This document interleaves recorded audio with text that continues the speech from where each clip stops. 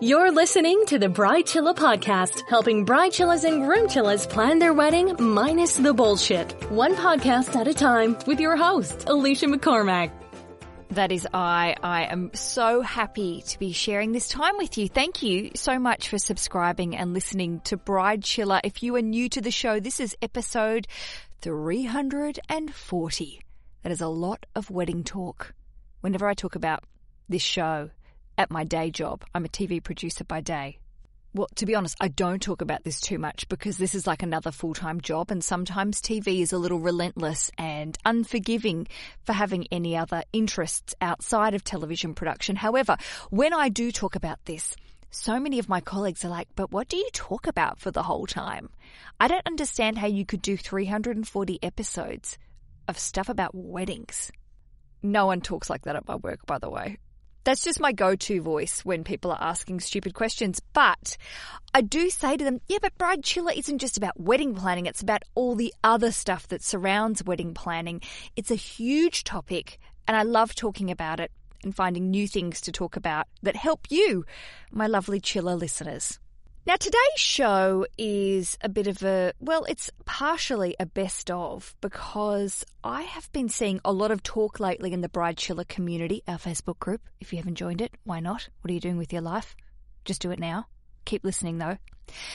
There's been a lot of discussions about, two things. One that actually quite annoys me, but I'm going to go with it and use it for this show. One is people screen sharing or screen grabbing other people's posts, which actually shits me a little bit because I feel like there's no privacy anywhere, and you could write something and then someone screen grabs it and then shares it, and it's taken out of context and you become an evil internet villain when you're not supposed to be. But sometimes people share things that make me think. And recently there've been a spate of people sharing invitations or weird directories or directives that couples, brides have shared, saying, you can't come to my wedding unless you pay this money, or you wear this colour, I'll chuck people out of my wedding if you've got a bad hairstyle or you've got a bad attitude or whatever. Anywho, these images of these posts that have been going around the interwebs have sparked a lot of talk topics about how much can we say, how much can we ask, how do we not be assholes, how is this person or these people doing this without their friends saying, hey, you're acting a bit weird, your posts make you look like an asshole, don't do it, or please stop. So they got me thinking about etiquette, and it took me back to an episode I recorded in 1986. That's not true. I would have been 6 years old. That'd be a weird wedding planning podcast hosted by a 6-year-old. Although great. I was a sassy kid. We probably would have enjoyed it. Would have made no sense. This episode was recorded with Cheryl Seidel, who is from registryfinder.com. She also has an etiquette column on her blog called Ask Cheryl.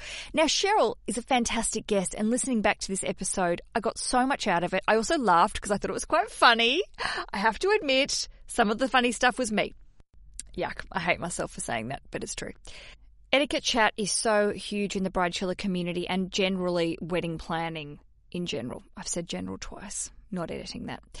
And it's a great discussion. Now, you might not agree with everything we say in this episode, and that's what's so fucking good about the Bridechilla community and the Bridechilla ethos is that you can pick and choose what you like. But I think the ultimate message that should be taken from this is about manners and about treating people, your guests, your family and friends, how you would like to be treated.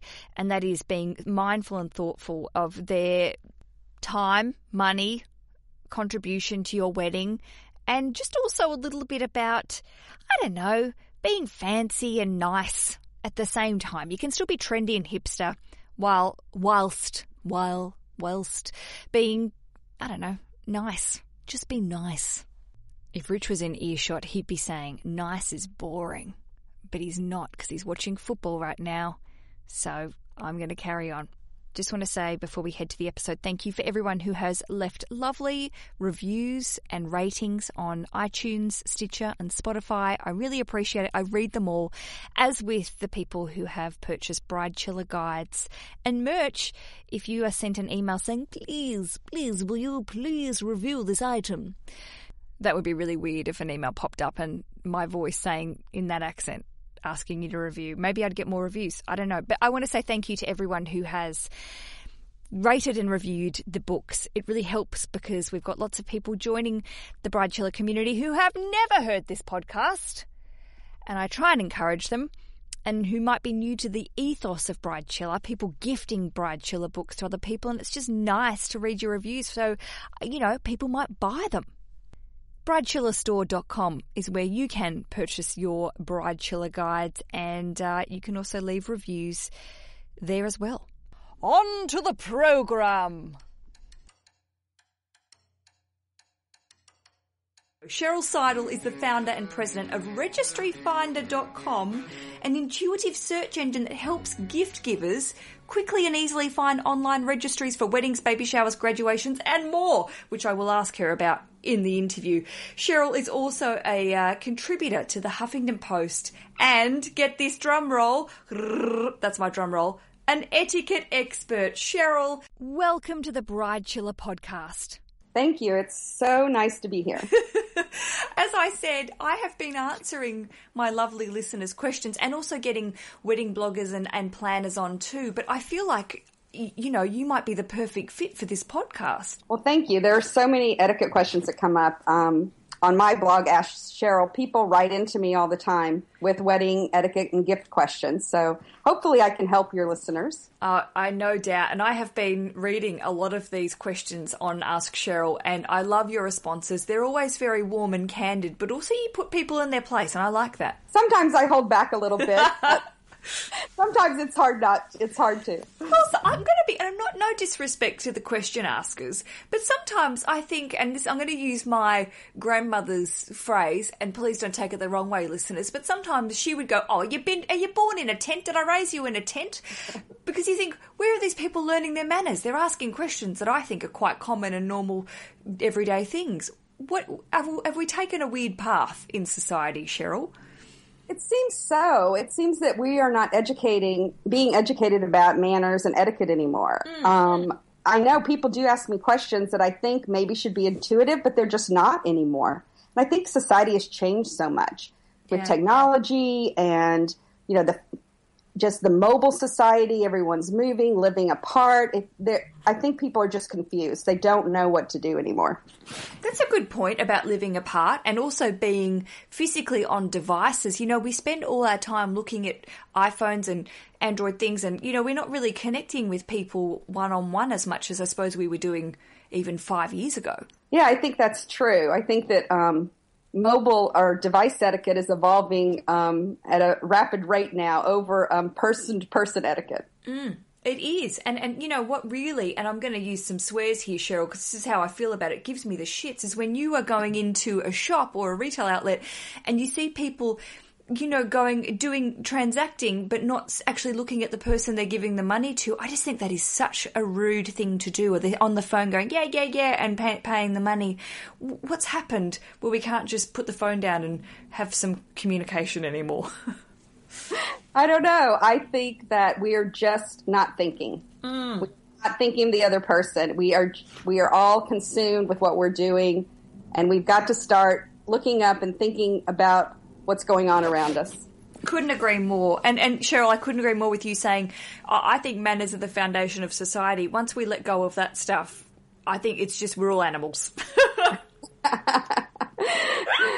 It's like I agree. I mean, manners and etiquette is set up so that we can interact with each other and make other people feel comfortable. And I think even a little bit make us less selfish, make us think about the other person maybe a little bit above ourselves. Yes. And maybe that's where we're going wrong, is maybe we're a little too self-centered. Oh, tell me about it. Especially and self-absorbed and self-obsessed with all the selfies and all that sort of stuff happening. And we're going to get to weddings as well. Obviously, this is what we're talking about. But one thing I did, it made me think about our interview. I was I don't drive in London very often, but I was doing a bit of freelance work where I had to drive around, and it was crazy driving in the inner city. But the one thing that really makes it pleasant when you're on the road and you let someone in, they give you the thank you wave. And I just think without that thank you wave, it could get pretty nasty on the roads. I think there's a whole Seinfeld episode about that. Yes, there is. Good on you, Cheryl. I love a Seinfeld fan. Good. All right, let's get to weddings. Okay. The way I was thinking about etiquette and looking at etiquette online, and everyone has an opinion about what you should and shouldn't do. So today I thought I'd call the episode New Etiquette, and we could go through some of the non-negotiables when it comes to etiquette and some of the things we could just chuck by the wayside. How do you feel about that, Cheryl? That sounds great. Good. So let's kick it off with some of the old school, perhaps antiquated ideas of etiquette. What are some of the things that you think we are just ditching that aren't unnecessary? Well, I think that some of the things we're ditching are the formalities that used to be the standard. Maybe wording on invitations, vows are different now, the ceremonies are different. You know, these are really traditions, and traditions evolve. And I think that when it comes to the actual wedding, you can really do what you want as long as you are being considerate of others. Mm-hmm. So the trend is really now to personalize the wedding to your own unique personality, expressing yourself, you know, and everybody wants a unique wedding. So that's one of the things that I think we are ditching is weddings being really formal. And it is funny when you go to a wedding and it is formal, it sort of throws me. I've been to a few recently and gone, oh, wow, we're still doing this. Okay. Yes. A trend that I don't think is going to change is that couples want to express themselves. And I love it. I think when that makes it personal, that makes it about them. And I think it's wonderful.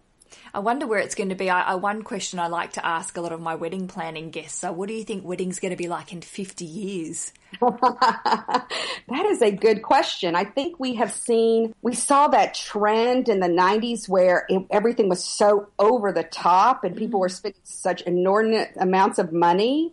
And then we are now seeing a trend back to more rustic and basic casual weddings. In 50 years, I think we might be getting married over Skype. Ooh, well, I'm sure, you know, I had one of my guests on as a celebrant called Josh Withers, and he performed the very first Twitter wedding. Twitter wedding? Yes. It was called a twedding, and it was a couple of years ago, but he was the celebrant or the registrar, if we want to call it, the registrant, and he performed this wedding. They were in different places, and oh gosh, I just sort of said to Josh, you know, that's crazy. I had not heard of that. That is interesting. I don't know if we're all going to be doing that, but I agree. Maybe Skype weddings, that's it. Maybe we'll all be in some sort of virtual reality. Yeah. Where all your guests are virtual. Yeah. We wouldn't have to feed them. It could be cheaper, Cheryl. Yes, it could be. And I think another thing that's really falling by the wayside is the custom of who pays. Mm. You know, it always was a tradition that the bride's family paid. And so basically then they were the host and they set the rules and it was, you know, all the decisions were made. But now it's, you know, couples are waiting to get married till they're a little bit older. They're already established in their careers. They may be living together. So couples are paying for their own weddings. And now it's really common for the bride's parents to pitch in, the groom's parents, you know, or the couple to pay for themselves. So I think that is one of the reasons that the formalities are changing, because the couples are now maybe in more control of what's going on. Do you think that, and especially having read some of the questions that are submitted to Ask Cheryl, a lot of the questions are about the etiquette of money, and then if people are contributing, how much of a say, and this is a question I get as well, how much of a say people get when they say, well, here's $5,000, but now you must do this.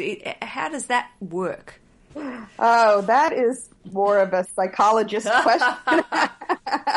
But, you know, that money and family, those are tricky subjects. I think you just have to be totally upfront.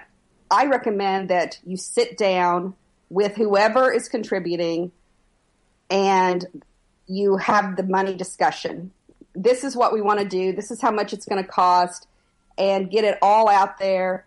There will be tense moments and there will be decisions that have to be made. And you, as a couple, you may have to compromise if you're not paying for it.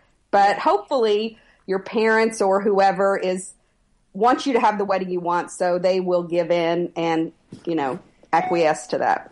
That 5 minutes of having that awkward conversation can save so much trouble along the lines of not having to deal with them being funny if you haven't communicated that to them down the track. It's got to be easier in the long run.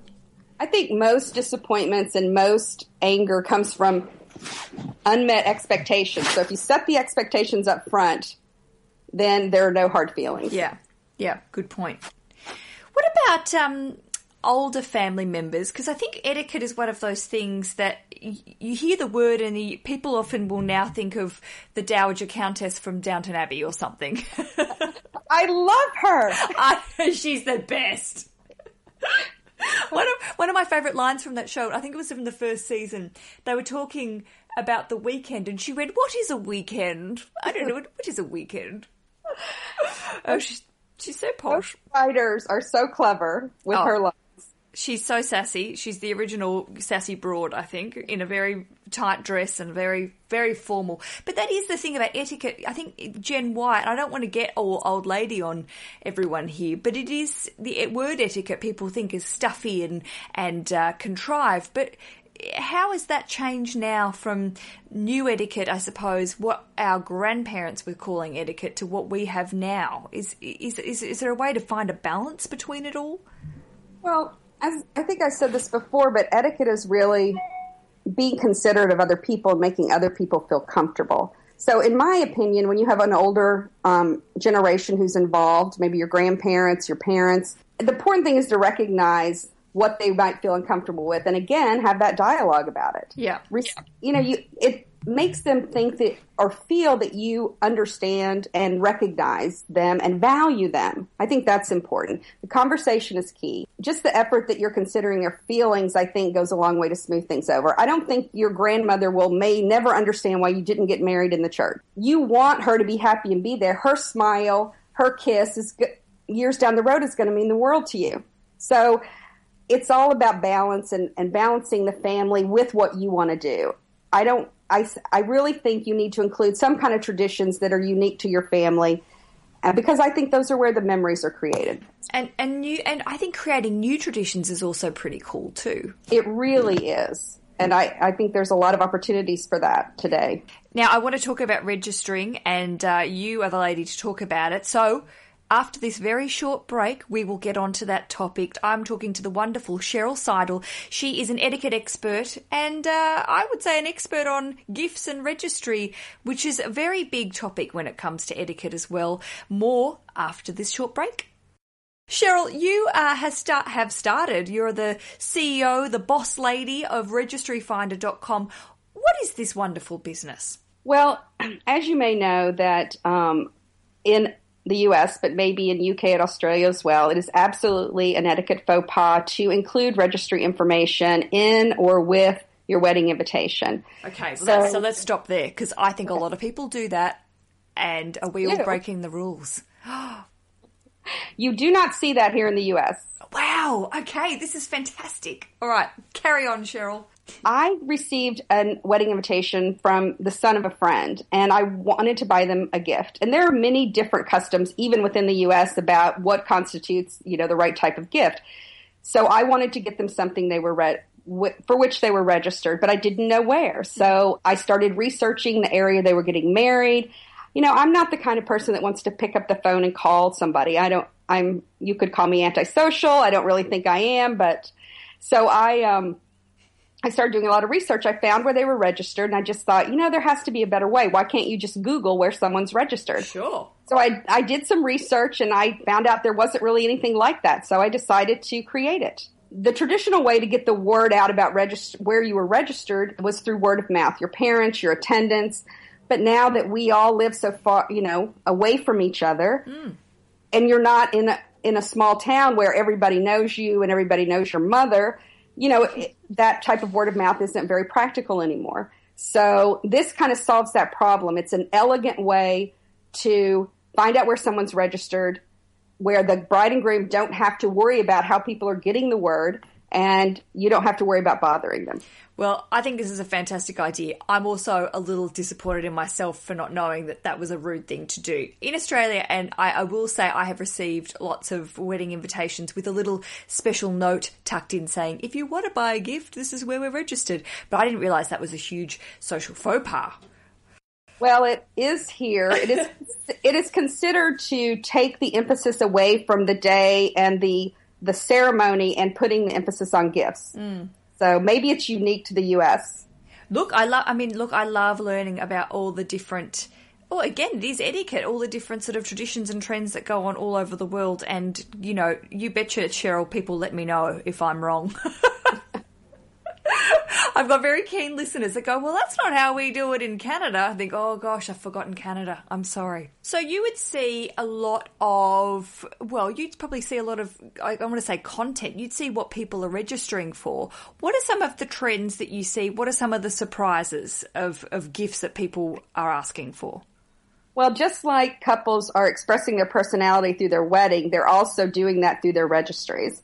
Alternative registries are extremely popular here. They're registering for outdoor equipment if they're an outdoor enthusiast, maybe a wine registry if they want to collect wine.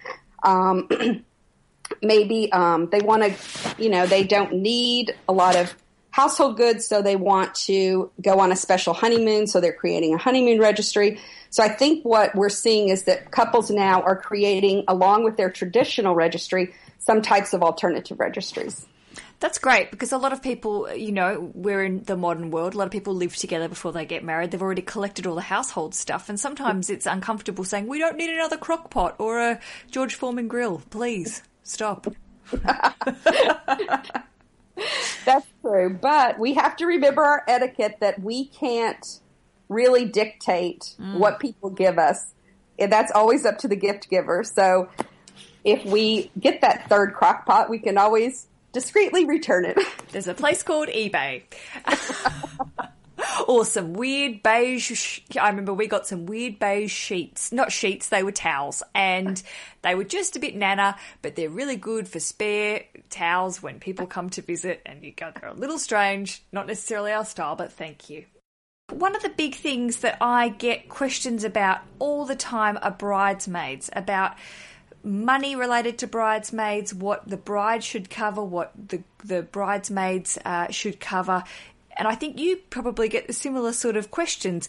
Can you put to rest some of these etiquette issues when it comes to the bridal party? Yes, this seems to be a huge topic in the last few years. I think that brides really have unrealistic expectations. I really totally blame the movie 27 Dresses. I blame it for a lot. I blame that movie for a lot of other things too. Not that I didn't love the movie. I really did. But they're asking a lot of your gal friends, really. We've started to be, I think, unreasonable, haven't we? I believe so. I get questions like, why won't my bridesmaids help me? Really, the bridesmaids, it's really an honorary position where you ask your friend to stand up with you. It evolved from the time of when you needed a witness. So you would have one friend there with you to sign, actually, the marriage license. But, and then it's become, you know, it's gotten a little out of control. But the bridesmaids are responsible really for purchasing their dress, showing up to the wedding on time. You know, it's kind of like being a hostess, where they go around the party, if there is one, and make sure your guests are taken care of. But they're really not responsible for throwing you a bridal shower or throwing you a bachelorette party, although that does happen because they're your friends and they want to do it. But if you, it's all about expectations not being met. If you think your bridesmaids are now your employees where you can delegate tasks to them, you're sadly mistaken. I've been referring to them as bride slaves because I think that's how a lot of brides see them, as going, you're my bitches now, you will come and do whatever I say, and if it's you know, and they treat them in a way that I don't think they would treat them in everyday friendship. It's bizarro. I have seen friendships ruined over the bride-bridemaid relationship. You know, I'm going to date myself. I'm not going to say in my day. Oops, I just did. Really, in the past, there were no expectations of the bridesmaids so that they showed up and looked pretty. And they, you know, but you called on them to help you because they were your friends, not because they had this designation all of a sudden. Yeah. And looked a certain way or had so much money to spend on an item. I read an article, I think it was actually on HuffPost, saying that the average bridesmaid is now asked to spend $3,000 of their own money. And I nearly spat out my coffee. That is true. My daughter is going in debt being a bridesmaid. No, Cheryl, that's awful. The reason is that there's now these expectations.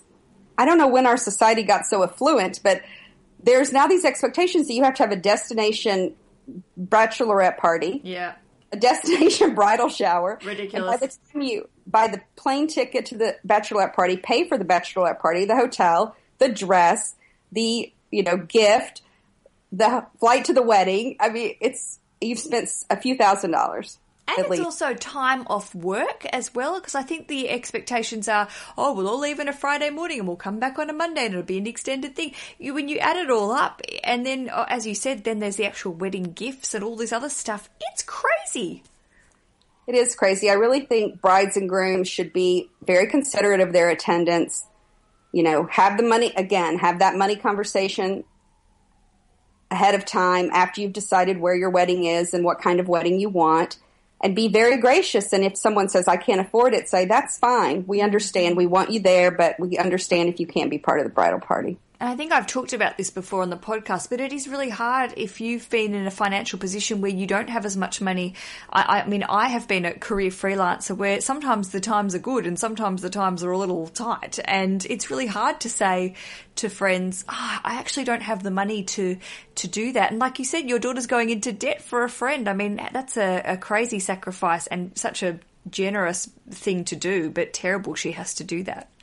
You're right. She does feel like she can't say no. Yeah, it's really hard. Come on, people. Come on, people. Let's get back to reality. I think we just need to dial down our expectations a little bit. Unless you're wealthy and your parents are going to pay for it, I would not expect your bridal party to go to several destinations in the course of pre-wedding festivities. And also it's exhausting. It's nice to think about it, but also I can't convey, and I'm sure you've said it as well in your Ask Cheryl blog, that it is a really, especially the weeks before wedding time, it's really tiring. There's a lot going on. And to be getting on and off planes and going and having 24 hours in an exotic city where you're probably going to get a tummy bug and drink some bad cocktails and be hungover, I don't know if we all need to do that physically.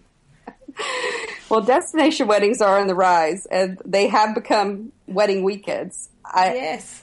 I think that they also need to consider that your bridal party, some of them may have 2 or 3 weddings to go to in a season. Yes. So that's another reason maybe to dial it back a bit. And also have kids to look after and jobs to keep. So that's true. Wake up, couples. Look, that's my word. Now, here's one thing I forgot to ask you, talking about registries.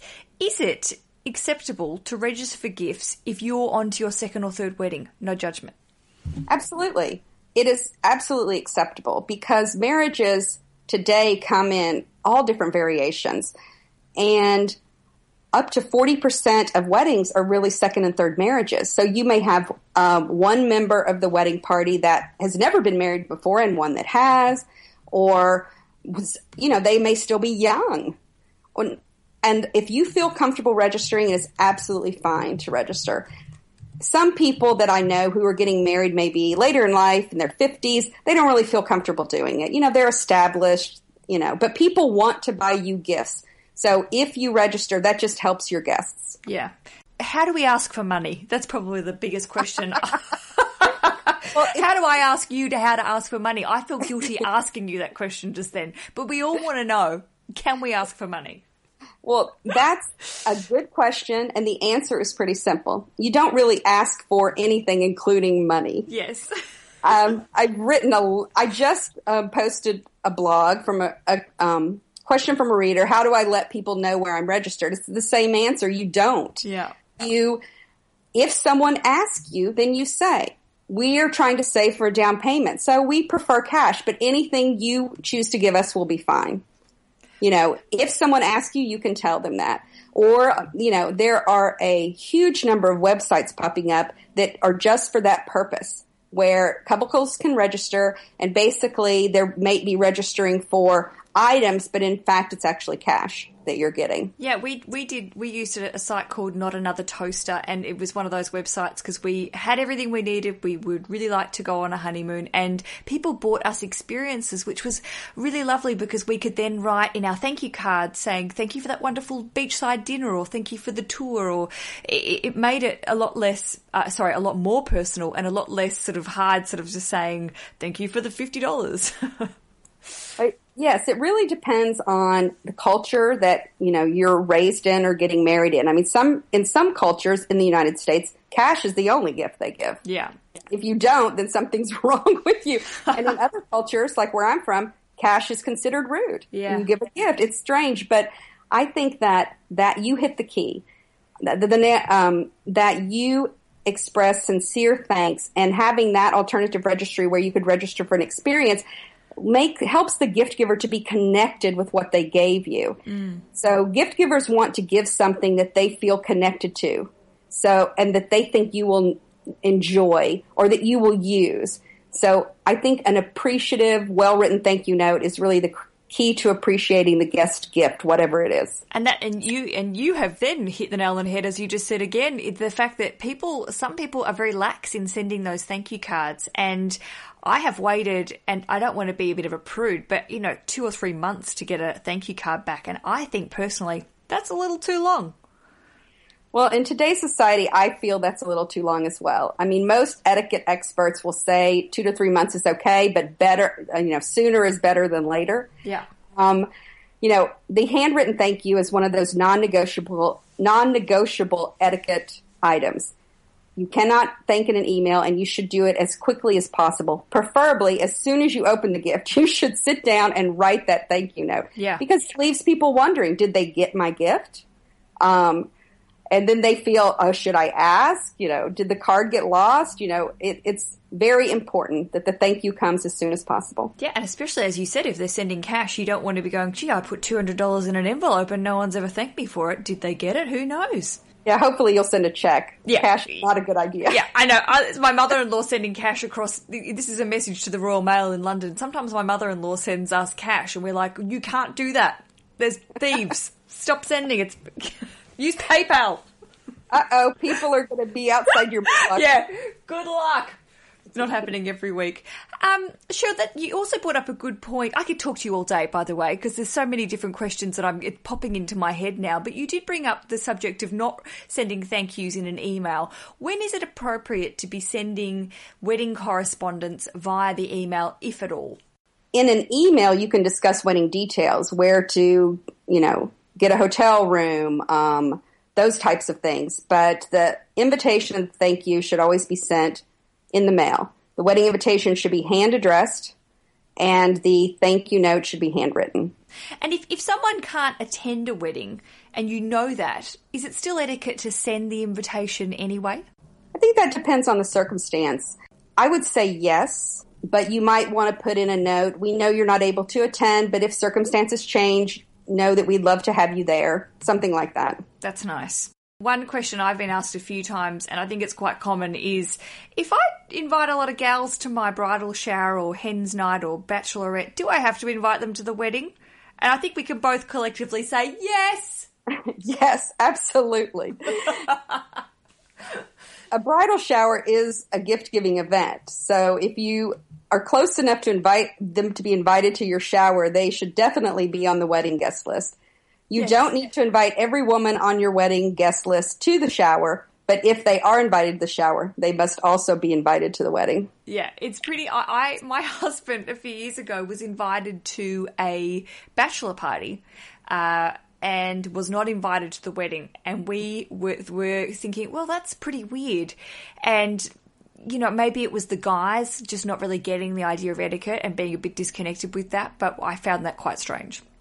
I think the reason this question is coming up so much recently is because of destination weddings.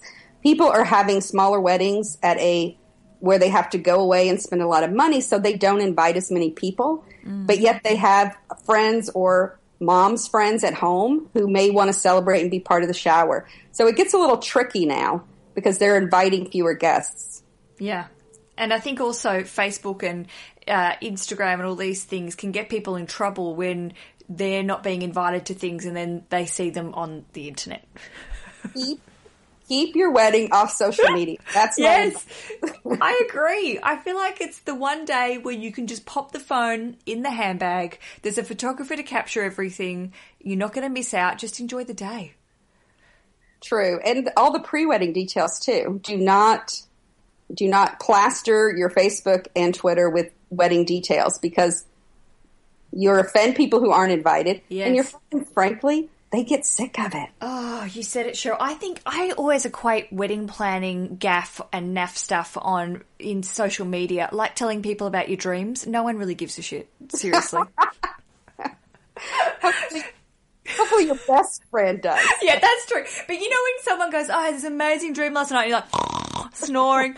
But it is that idea of initially you get engaged and everyone's like, woohoo, let's go. And then when you're into month 8 of going, no, I was choosing this tablecloth, and they're also just going, oh, I'm going to need you to be quiet now, just for a while. Let's talk about something else. I remember saying to one bride, no matter how much your friends love you, they are never going to be as excited about your wedding as you are. Exactly. And it's like babies as well. Let's extend that to your beautiful babies. They're lovely, but I don't need to hear every time that little Danny does a poo, honestly. Yes, I agree. One question I have is it always intrigues me, is about the +1, bringing a date to the wedding. Now, I know this has sort of changed a little bit now. A lot of the time people actually say, we're inviting Brian and Stacey. But when it comes to the +1, what is the etiquette surrounding that? Does it still exist? Are we giving people an option? How does it work? It's really totally dependent on the couple and their budget. If someone is in a committed relationship, but not married, but they live together or they've been together a long time, this is one area of etiquette that has evolved where you should name them on the invitation and invite them as well. Yeah. If, you have no obligation to offer a +1 to anyone. Traditional etiquette states that everybody should be named on the invitation, at least on the inner envelope. So if you sent it to, Miss Annette Smith on the invitation, you might say Annette Smith and Brian Jones. Mm-hmm. But because that's her significant other, maybe they've been dating a long time. Now, some people want people to be able to have a date at a wedding. And if they have the budget for that, there is nothing wrong with that. And they can say Annette Smith and guest. So, it's up to the couple. But here's the etiquette faux pas to avoid. If you receive an invitation and you were the only one invited, you may not call or write on your response card that you are bringing a +1. Plus the guy I just met on Tinder last week. Yay! And if you meet a guy the month before the wedding and you fall madly in love, you may not call your friend and say, hey, can I bring this guy that I'm now madly in love with to my wedding? Your wedding? No, don't do it. Singles used to go to weddings and meet people. Now they want to have someone with them. I don't know why, but, think of it as an opportunity to meet someone new. You do not have to bring a date. Yeah, I think third dates are for restaurants, not for your cousin's wedding. Basically. Correct. Oh, my Lord. Cheryl, it has been such a pleasure. As I said, I really could talk to you all day. I've got another 50 questions that have just popped into mind, which makes me think we should do this again. I would love that. I would love that. And I would say to my lovely listeners that you should, firstly, check out Ask Cheryl, firstly, and that is at registryfinder.com/blog, if I am correct. Correct. You are correct. So you can ask Cheryl a question, and if you want to ask Cheryl a question verbally, that sounds a bit weird, write to me, savethedatepodcast.com, and say we would like Cheryl to answer it, and I will get Cheryl back on, and we will have this wonderful question, and she can answer some of your etiquette conundrums, and I will not get myself in trouble by giving the wrong answers. Sounds like you know what you're talking about. Cheryl, if people do want to get in touch with you outside of the podcast, how do we do that? You can just email me at askcheryl@registryfinder.com. Beautiful. I think we've covered quite a lot today, but there are always interesting topics that pop up in my inbox and go, oh, never thought about that before. That's true. There are sometimes extenuating circumstances that create, questions in your mind like, oh, how do I solve that? And I never heard of that before. And usually involving divorce and families. It does. It usually involves interpersonal relationships. Yes. You are correct. We've become some sort of pseudo-counselors going, gosh, I hope we've made the right decision. Sometimes when I answer questions that readers send me, I feel unqualified because they are actually questions for a therapist, not for me. So. Well, maybe we should do a little special going, beep, just a disclaimer, we are not qualified therapists. We're just lovely people. That's a good idea. Good. Well, there, we've made the disclaimer. Don't go and make some huge life decisions. Although I feel we're qualified to say, hey, here's what we do wedding-wise. Take it easy. Thanks, Cheryl, and happy days. Thank you. Thank you for having me. The Bridechilla Podcast, empowering you to kick wedding planning ass every day. Here are some things you will not read in the Bridechilla Survival Guide. I'm not touting that you must follow all traditions blindly. I'm not telling you how to plan a perfect day, because that doesn't exist. I'm also not promising that wedding planning will be easy all the time or that you will enjoy it all the time, because that would be a lie. The Bridechilla Survival Guide is bullshit free. It tells it like it is. It's straightforward. Can I use any more descriptions of the same thing over and over again? It's the book that I wanted to read when we were getting hitched, and I'm so proud to be sharing it with you. To purchase your very own copy, visit bridechillastore.com. And if you know someone that's getting hitched, it's a fantastic engagement gift. Might I just add, upselling. Basically the Bridechilla Home Shopping Network. bridechillastore.com. Happy days.